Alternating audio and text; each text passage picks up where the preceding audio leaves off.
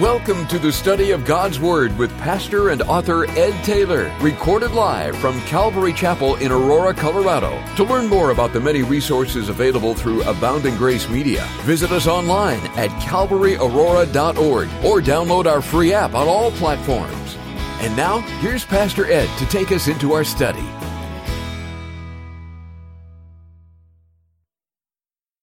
Amen. Take your Bibles, open them to two places, would you?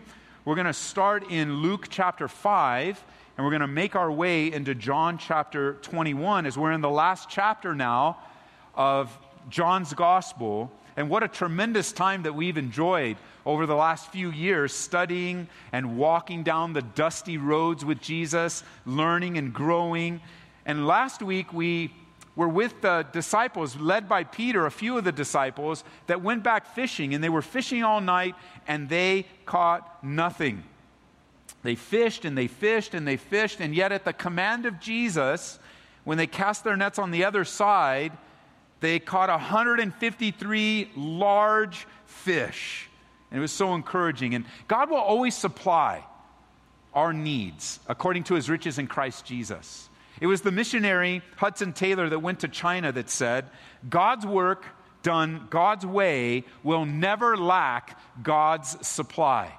God's work done God's way will not lack God's supply.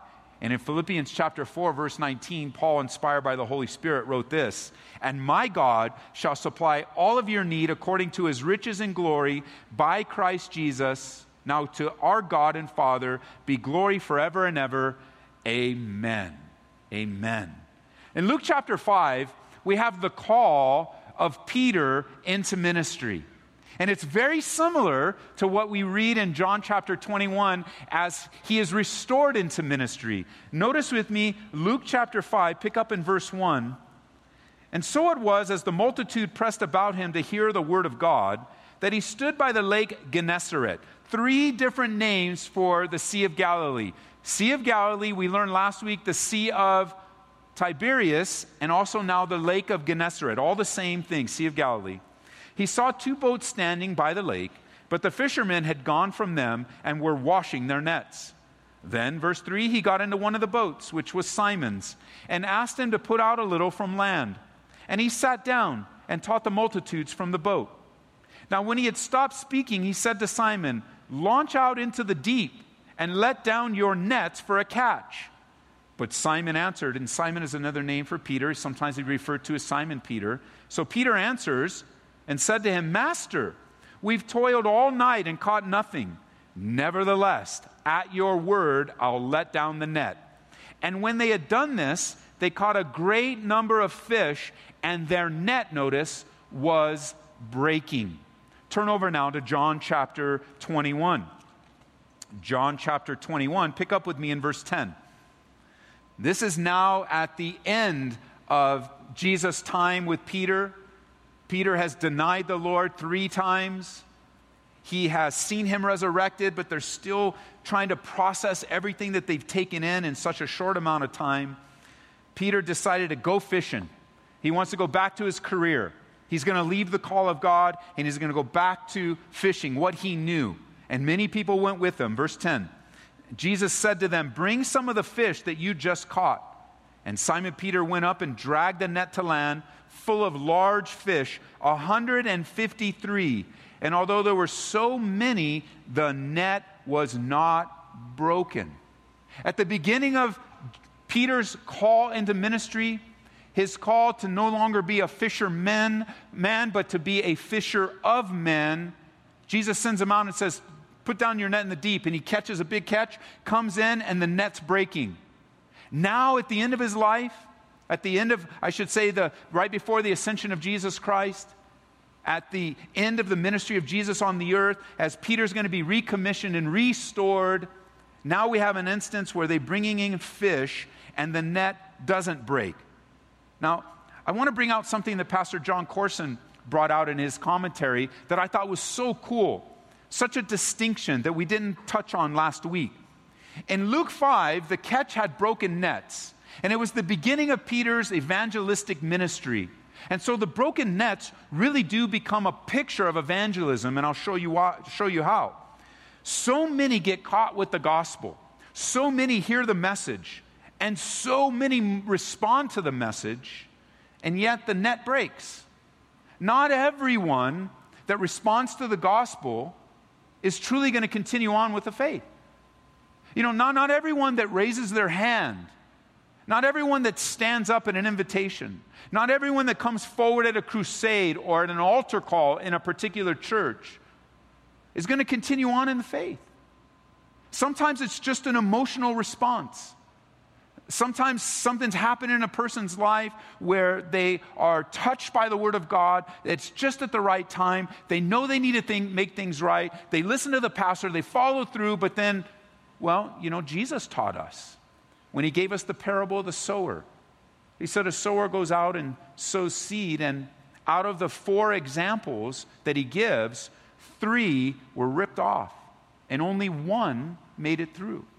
I think it's a stern warning for us and those listening in on the radio somewhere in the country, around the world, or online right now, for us here. It's a stern warning that because you raised your hand when you're 5 years old, or because you might have stood here and prayed a prayer, you must be born again. So raising a hand doesn't save you. Standing doesn't save you. Walking the aisle doesn't save you. Saying a few words with no resultant new life doesn't save a person. Jesus said, we must be born again. And you go, well, how will I know? Well, Jesus taught us on that matter. Jesus said that good fruit comes from a good tree. Therefore, the opposite is also true that Jesus taught us, that bad fruit comes from a bad tree. You can see your life. Has there been change? Have you repented of sin? Now, we aren't speaking of a perfect life. No one lives a perfect life until they meet Jesus face to face. But what is coming from your life since you prayed that prayer? Since you turned your life toward God? What's coming from your life? Because if you see bad fruit, then you really need to question yourself. So here's the thing. We don't know your heart. So when you respond, we're going to take you at your word. If you believe that you really need to get your life right with God and you are repenting of your sin and you say you're a believer, we're going to treat you like a believer. We're going to hold you accountable to what the Word of God says. We're going to hold you accountable to what a life lived for Jesus looks like. If you say you're a believer and you act like an unbeliever, we'll evangelize you. Because that's what you do with people that look like unbelievers. We share the gospel with you. What's going on? And you come back, but I got saved. I raised my hand when I was 10 years old. But look at your life, bro. Look at your life. It's not lived for the things of God.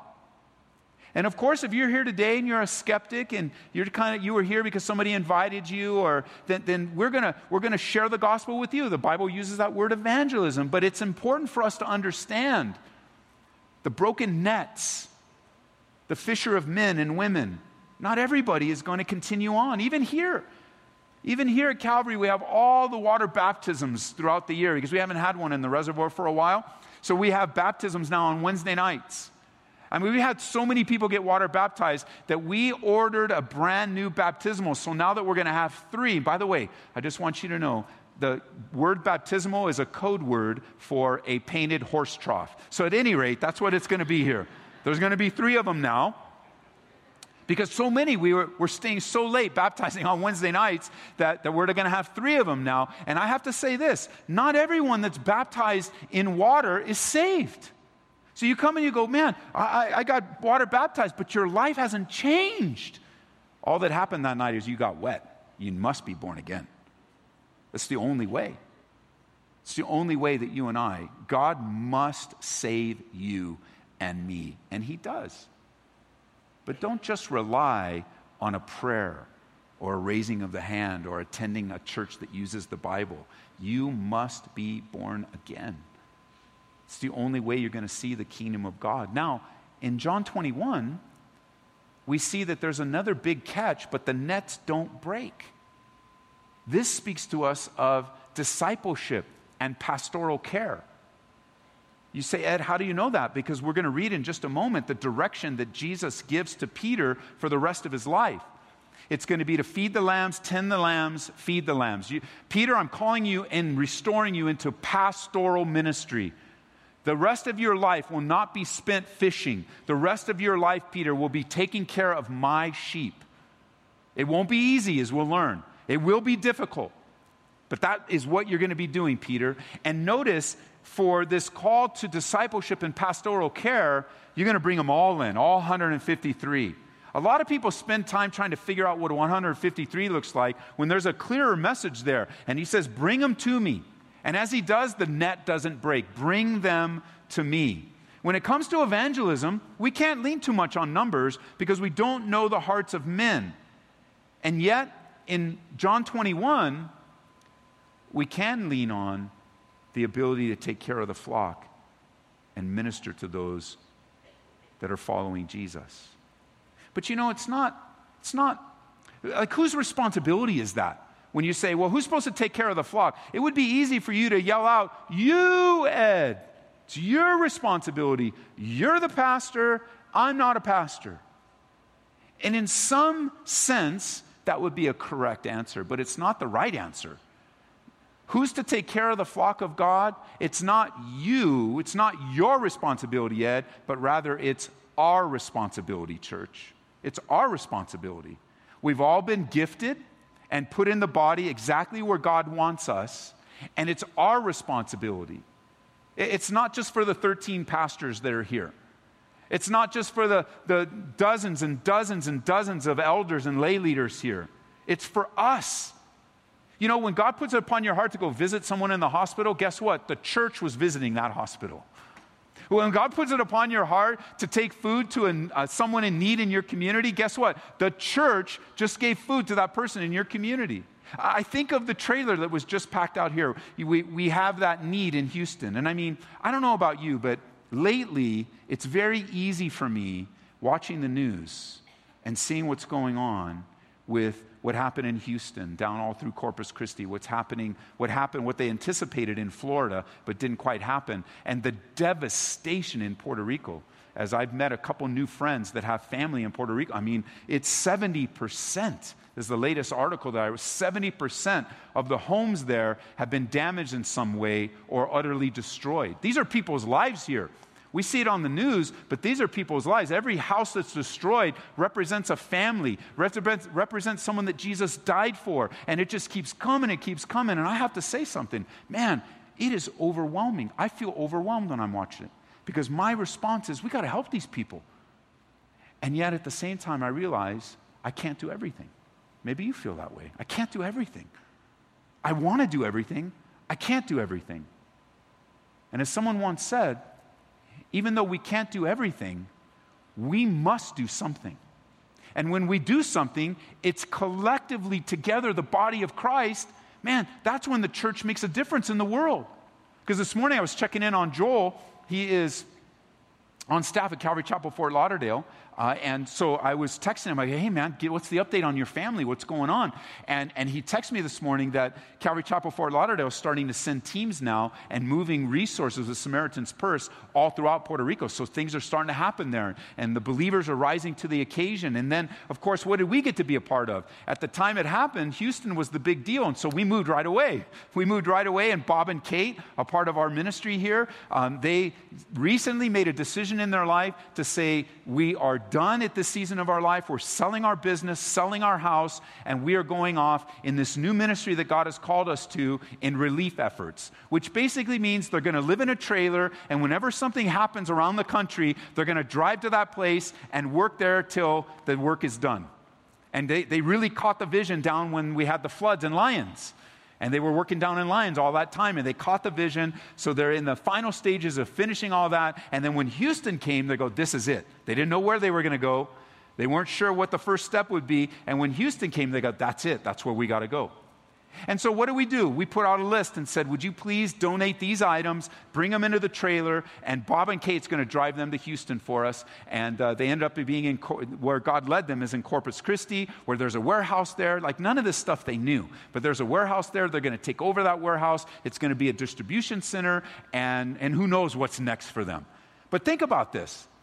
Every time a family in that area puts one of those Huggies diapers on their naked kid, it's you that provided that as a church. You're not there, but you can be in two places at one time. You can be covering up that little kid so he doesn't have to walk around all naked all the time with the diapers that you gave, and here at the same time. That's the body of Christ. We can't do everything. Not all of us can just drop everything, get a trailer. Do you guys know, I don't think you know this, but you guys brought in so much stuff to their trailer that it was too heavy for them to pull with the truck that they already own. So they were in between whether they should buy a new truck, buy a new trailer.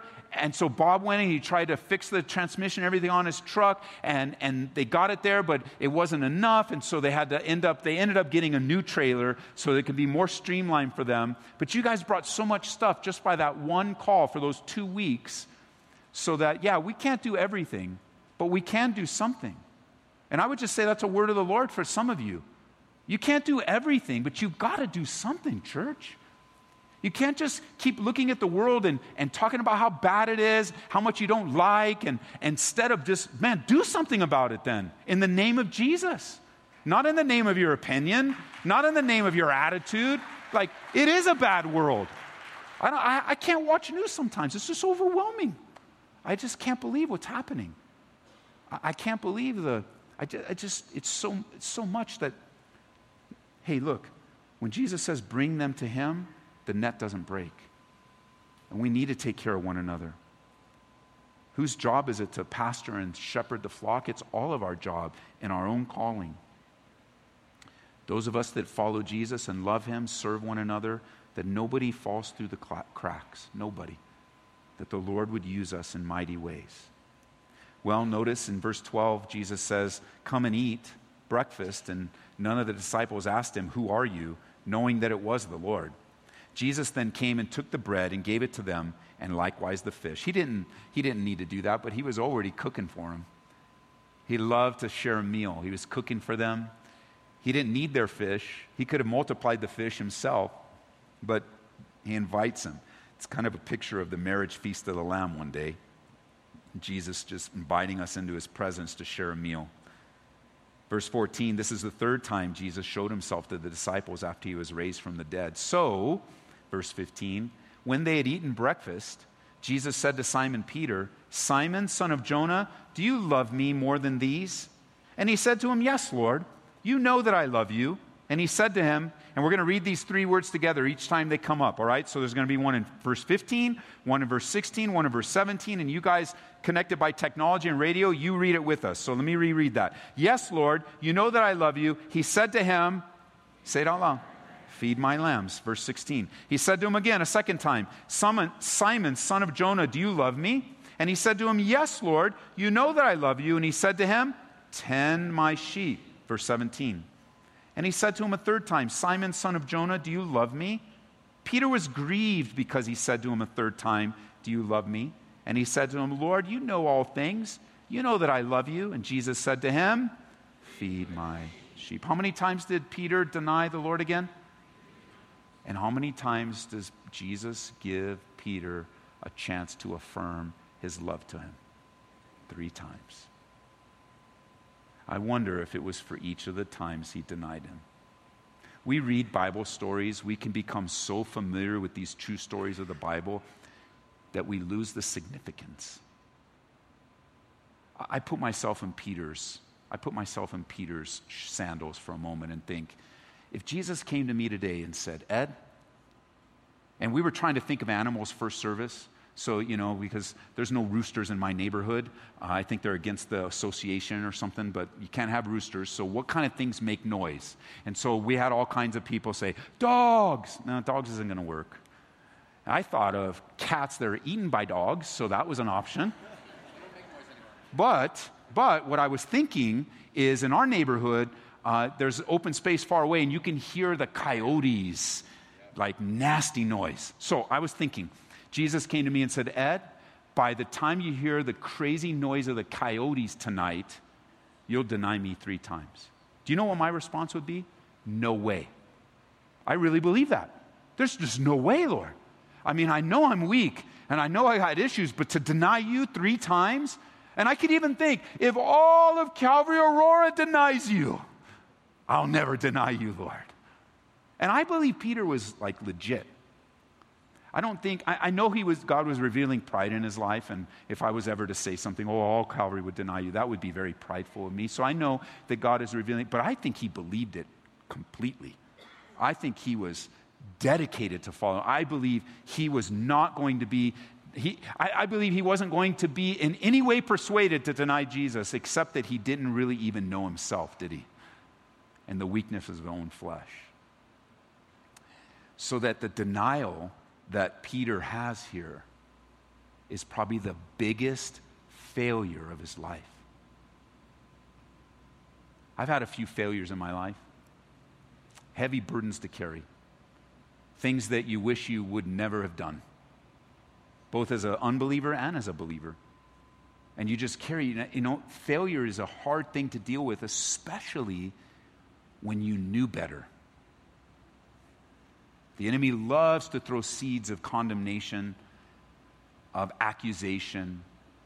And can you imagine how Peter's been feeling this whole time?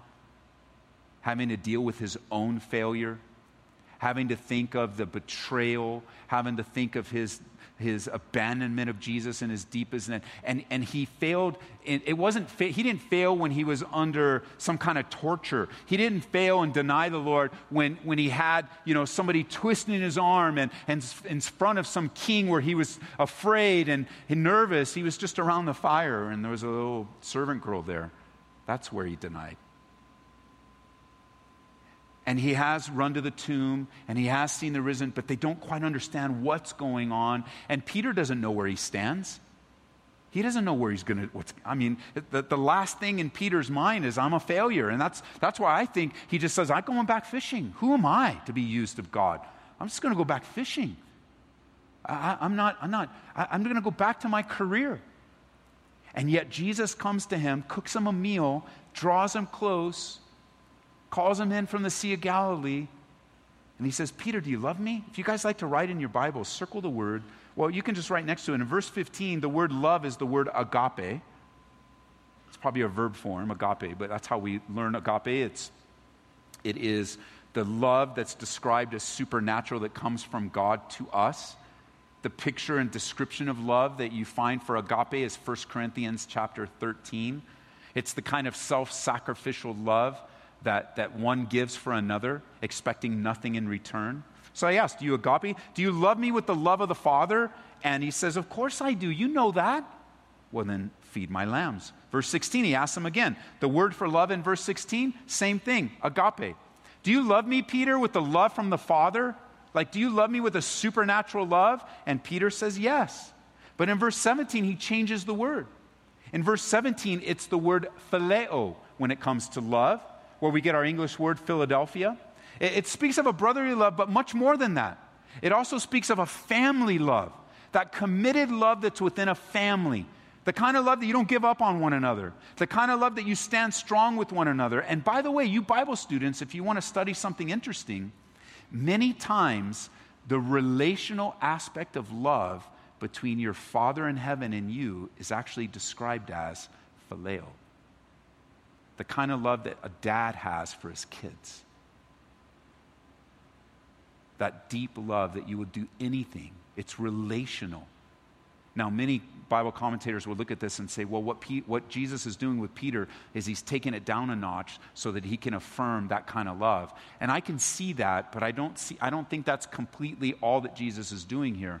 Jesus is drawing out for him the kind of tether of love that he's going to need. He's going to need both agape love, and he's also going to need phileo love to fulfill his calling. And the same is true for us. As a church family, we aren't going to make it without the agape love of God and the phileo love of God among us. That we might first experience the love of God and then begin to stick it out with one another no matter what. Phileo, it's deep. It's a deep love. It is.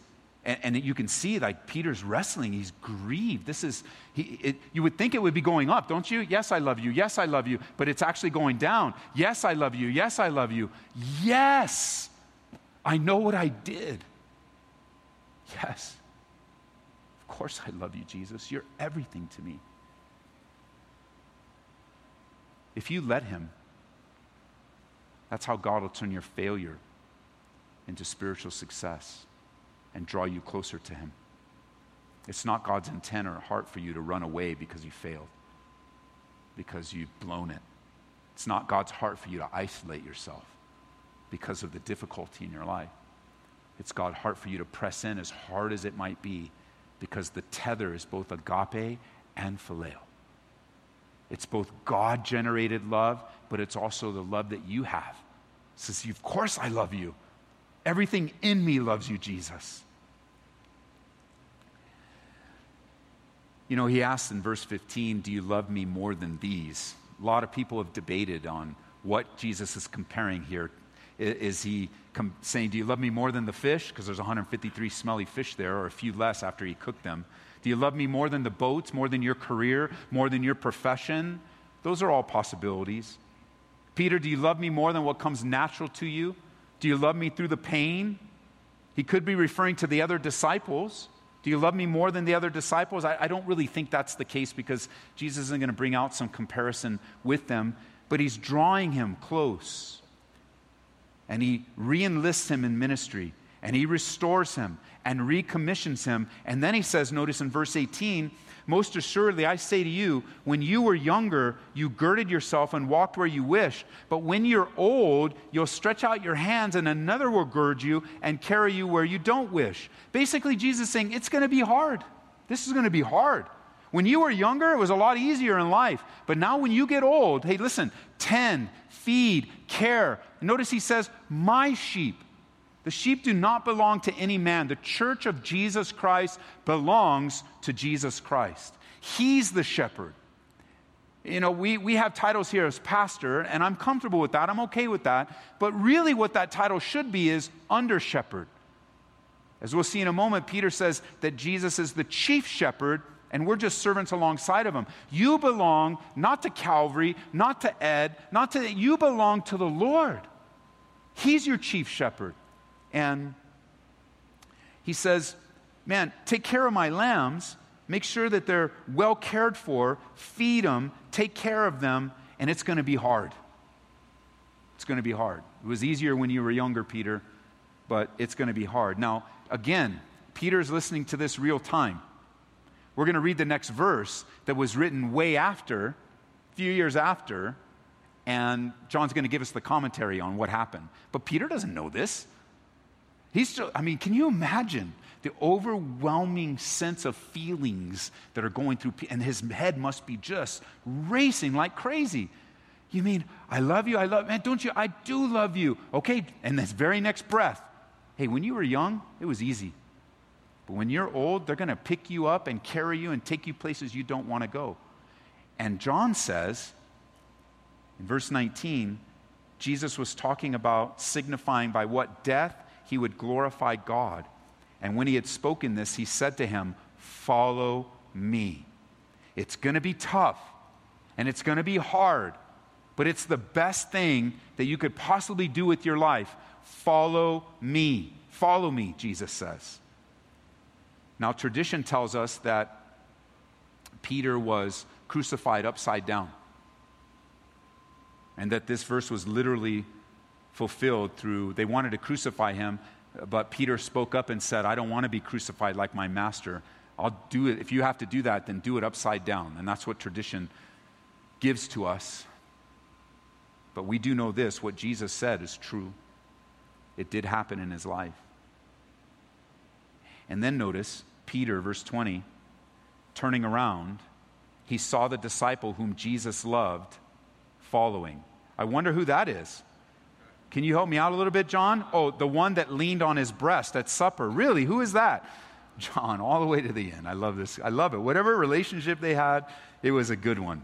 So Peter turns around. John could have wrote, Peter looked at me. Didn't do it. Lord, who is the one who betrays you? And Peter, seeing him, said to Jesus, but Lord, what about this man?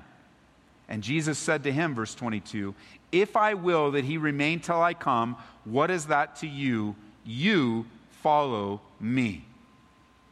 So the scene is set. Again, even though Judas is betrayed, he got up from dinner, he hung himself. Like, they're still dealing with, it's all happening so rapid fire.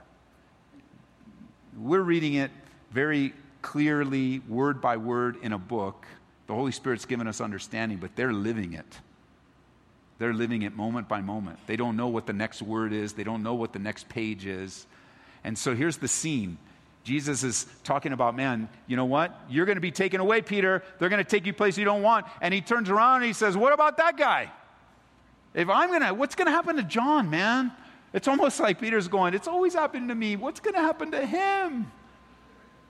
Say something about John.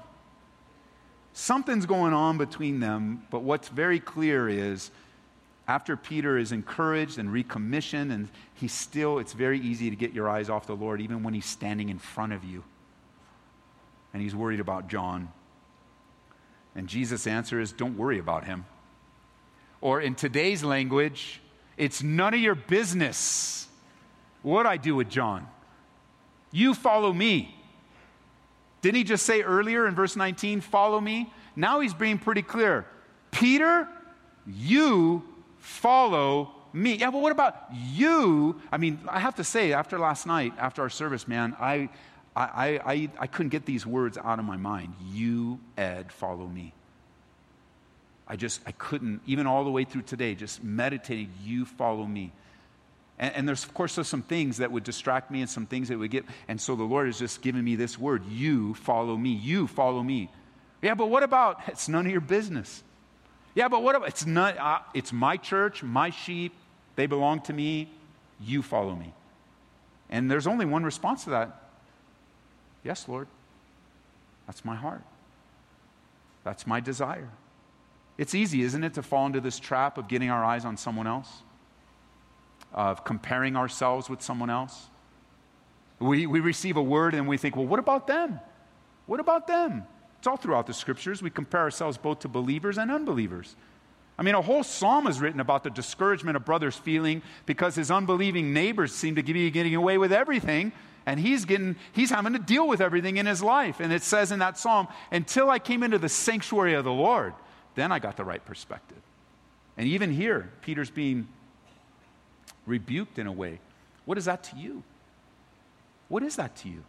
The Bible says in 2 Corinthians chapter 10, verse 12, that comparing ourselves to one another is not wise. Another way of saying not wise is it's foolish. Peter eventually learns this as he writes in 1 Peter chapter 4, verse 15, but let none of you suffer as a murderer or a thief or an evildoer or a busybody in other people's matters. For some reason, being a busybody in other people's matters has become an acceptable sin in the church today. And it's not acceptable to the Lord. I mean, don't you think about this. Don't you have enough issues in your own life to keep you busy and keeping your eyes on the Lord? Where did you get all this extra time to be a busybody in other people's lives? Well, I'll tell you what. What happens is you get so involved in other people's lives that your own personal walk with the Lord starts to falter. And now what's happened? I mean, because notice verse 23. Then this saying went out among the brethren that this disciple would not die. Yet Jesus didn't say to him that he would not die, but if I will, he remain till I come. What is that to you? You know, busybodies and rumors and slander, they go together. Because notice here, if you like to write in your Bibles, just write next to verse 23, rumor. Jesus said something, and they spread a rumor about Jesus. It went around. Oh, Jesus is telling people they're not going to die until he comes back. Peter, he's going to have a hard life. But John, not going to die. And that's not what he said at all. That's what the Bible says. John had to clear it out. The Holy Spirit. He said Jesus did not say that to him. So they were lying about Jesus. We have our hands full with our own walk. That the Lord would strengthen us to not meddle in other people's affairs, not to be busybodies in other people's lives. Of course, there are those times where God would call us alongside to help someone, to encourage someone, but this whole idea of gossip and slander and spreading false rumors, it's not from the Lord. It's not from the Lord. It never ceases to amaze me and also sadden me at the same time to hear how Christians are quick to partake in the juicy gossip about someone else. And can you imagine what this would have been like if they had social media, if there was Facebook and Twitter and Snapchat, how fast this thing would have spread? Hey, Jesus, and how fast the lie, even about Jesus himself, which tells us a couple things. Number one, if they spread rumors about Jesus, they'll probably spread rumors about you too. I mean, Jesus Christ, perfect in all his ways and sinless, had rumors spread about him. Many more besides this one, but this is a clear one. And secondly, it grieves my heart as a pastor and your friend to see all the kind of nonsense that's on Facebook. I'm not on Facebook anymore for that reason. I just got tired of it. I can't handle it. I can't handle it when my name's mentioned, someone's lying about me. You know, when they have my number, many of them know where I live, but they'd rather post something on Facebook. I mean, I don't have time for that. I hear Jesus saying, you follow me. And then getting in all these other things and posting this. Do you guys forget that you're Christians? That you represent Jesus Christ? If you would just get so passionate about the gospel like you are for other things in your life, can you imagine the way that this city would be turned around? Oh yeah, some are clapping and some are mad. Some are go, oh yeah, and then some are go, wait a minute, Ed. Listen, I haven't been on Facebook for months. And I don't intend to come back. And somebody go, wait a minute, Ed, I see you post sometimes. Let me let you in on a little secret. I found a way to post I have a program that I post where I don't have to read Facebook. Because I don't think I want to abandon it with the Word of God. I want to get things out, something that I've read, some scripture. I'm going to keep posting because, man, there are billions of people on there. I want the scriptures and the truth to go forth. But, man, these things that are forwarded and no, it was not this and it wasn't true. I mean, come on, guys. Man, we need to uphold the gospel of Jesus Christ and his agape love and his phileo love. You know, I know I do post some weird stuff sometimes. Like when I was in Washington, somebody gave me an amazing gift. How could I not share it with you? It was a donut, chocolate glazed, with the hole in the middle. But you couldn't see the hole because somebody really, really smart took a Reese's peanut butter cup and stuffed it in that hole. I have to tell you, I posted it with a bite out of it. So you guys saw on Instagram, or I posted with a bite out of it because I fully intended only to take one bite. I ate it all, man. It was so good. I share that simply to get you to laugh because what I just shared previously is very hard to receive. But I'm telling you, church, don't lose your witness.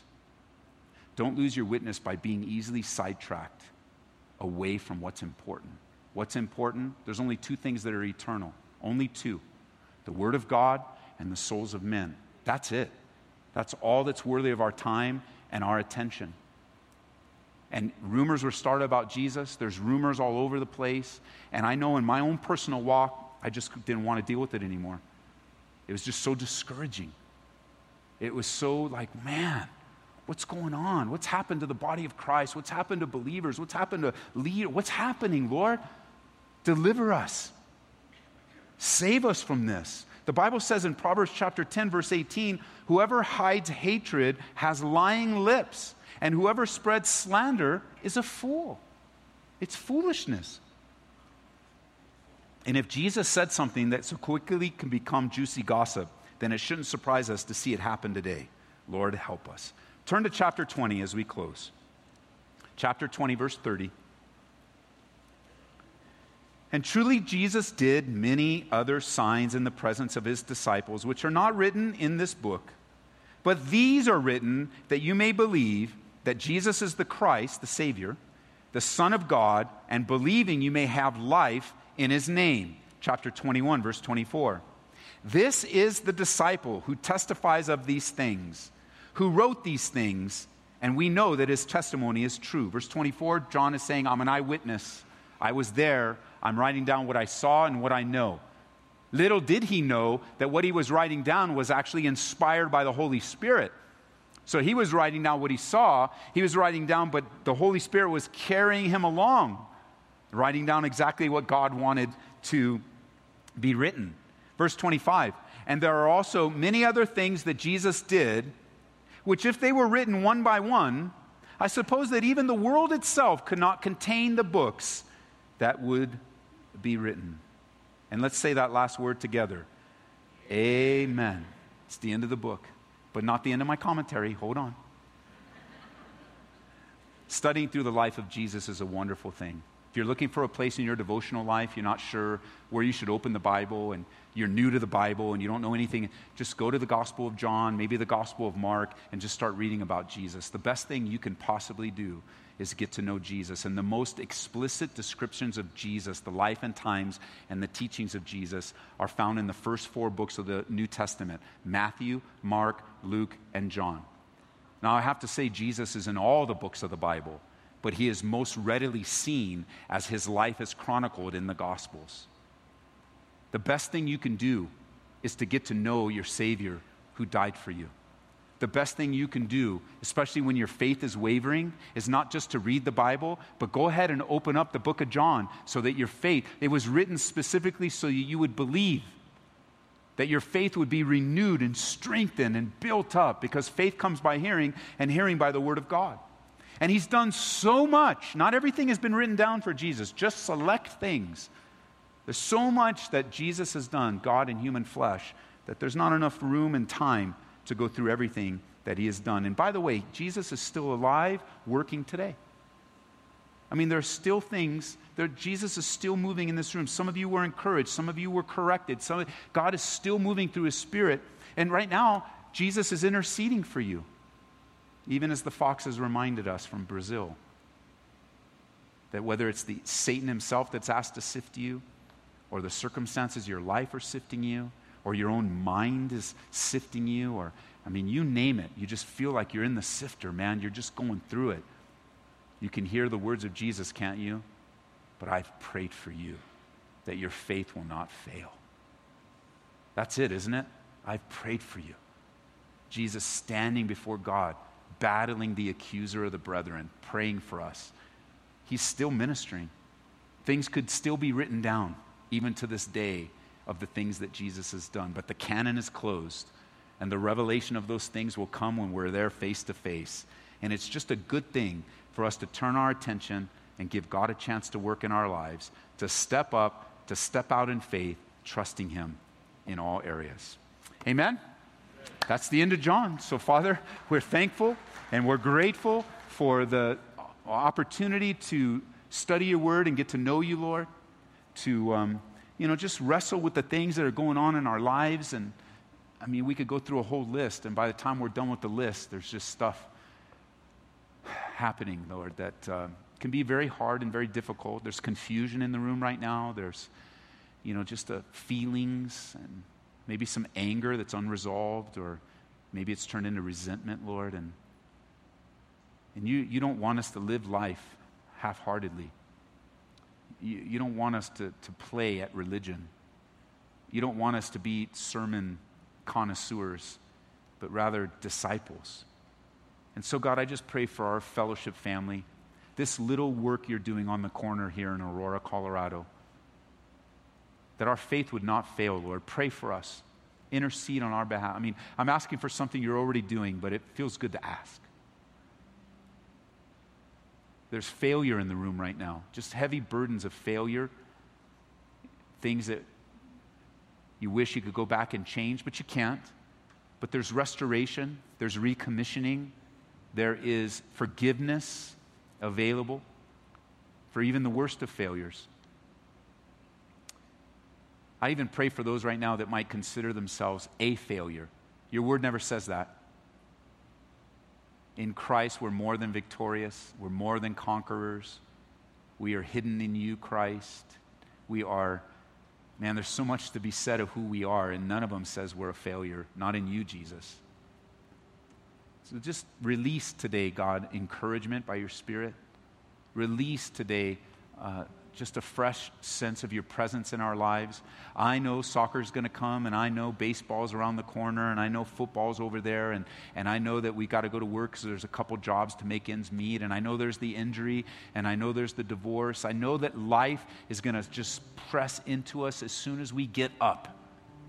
But Lord, we pray for your strength and victory to move forward. We pray for wombs, Lord, of many that are waiting for a child, Lord. We pray for you to touch wombs today. We pray for you to encourage singles today as they just get overwhelmed with this feeling that they're never going to get married or never go. Lord, would you encourage them and remind them that you love them. You love them single. You won't love them more when they get married. You love them right. You can't love them any more than you already do right now.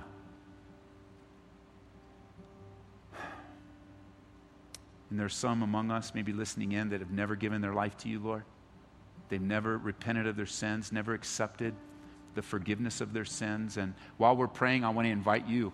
If that's you, and you say, Ed, I need to get my life right with the Lord. I need to get my life right with God. I need to turn away from my sins. If that's you, I'm going to ask you right where you're at. Would you stand up and let's just get this done? Let's turn toward the Lord Jesus Christ and let's just do it now. No more delay. Let's turn away from your sins and repent and embrace Jesus Christ. God bless you guys in the back. This is the day. You guys on the radio, you just do it right in your car, in your kitchen. You guys are huddling in that prison or in that bed, that room in the hospital. Man, let's do it. Let's get it done today. Today is the day of salvation, the Bible says. Today is the day.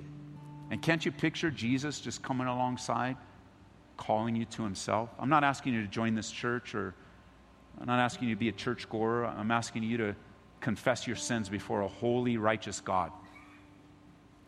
And I do believe there are more, and so we'll wait for you.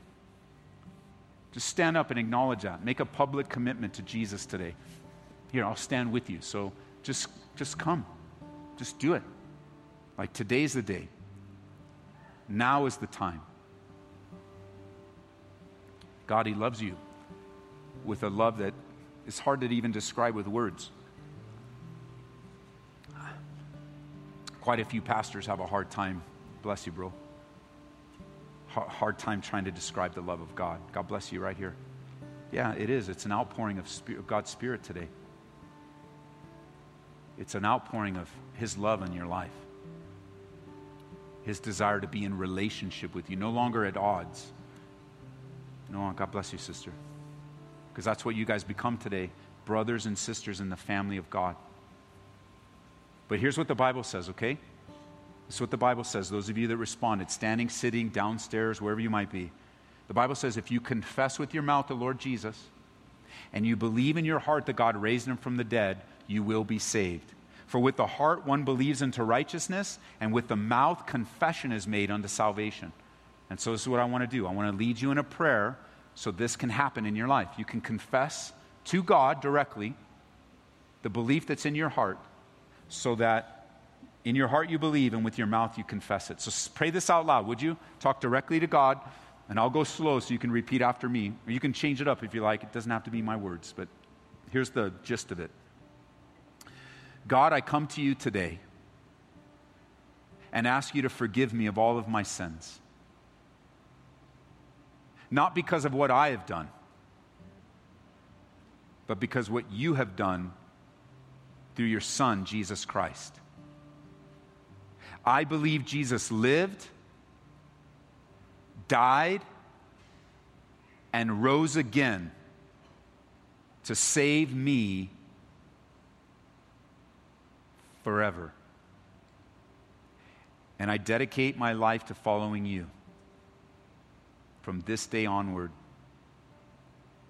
And I ask for your help, God, that I would turn away from my sinful past and follow you.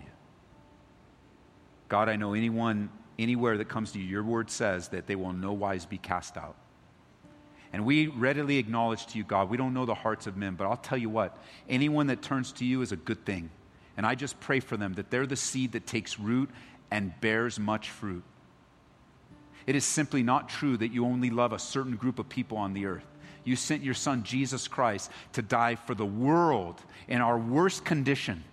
And may your gospel continue to go out and melt hearts. Father, may you draw people to yourself. And for those today that responded, God, pour out your Holy Spirit upon them. We pray that they are truly born again and that we'll get to see all the things you want to do in their lives.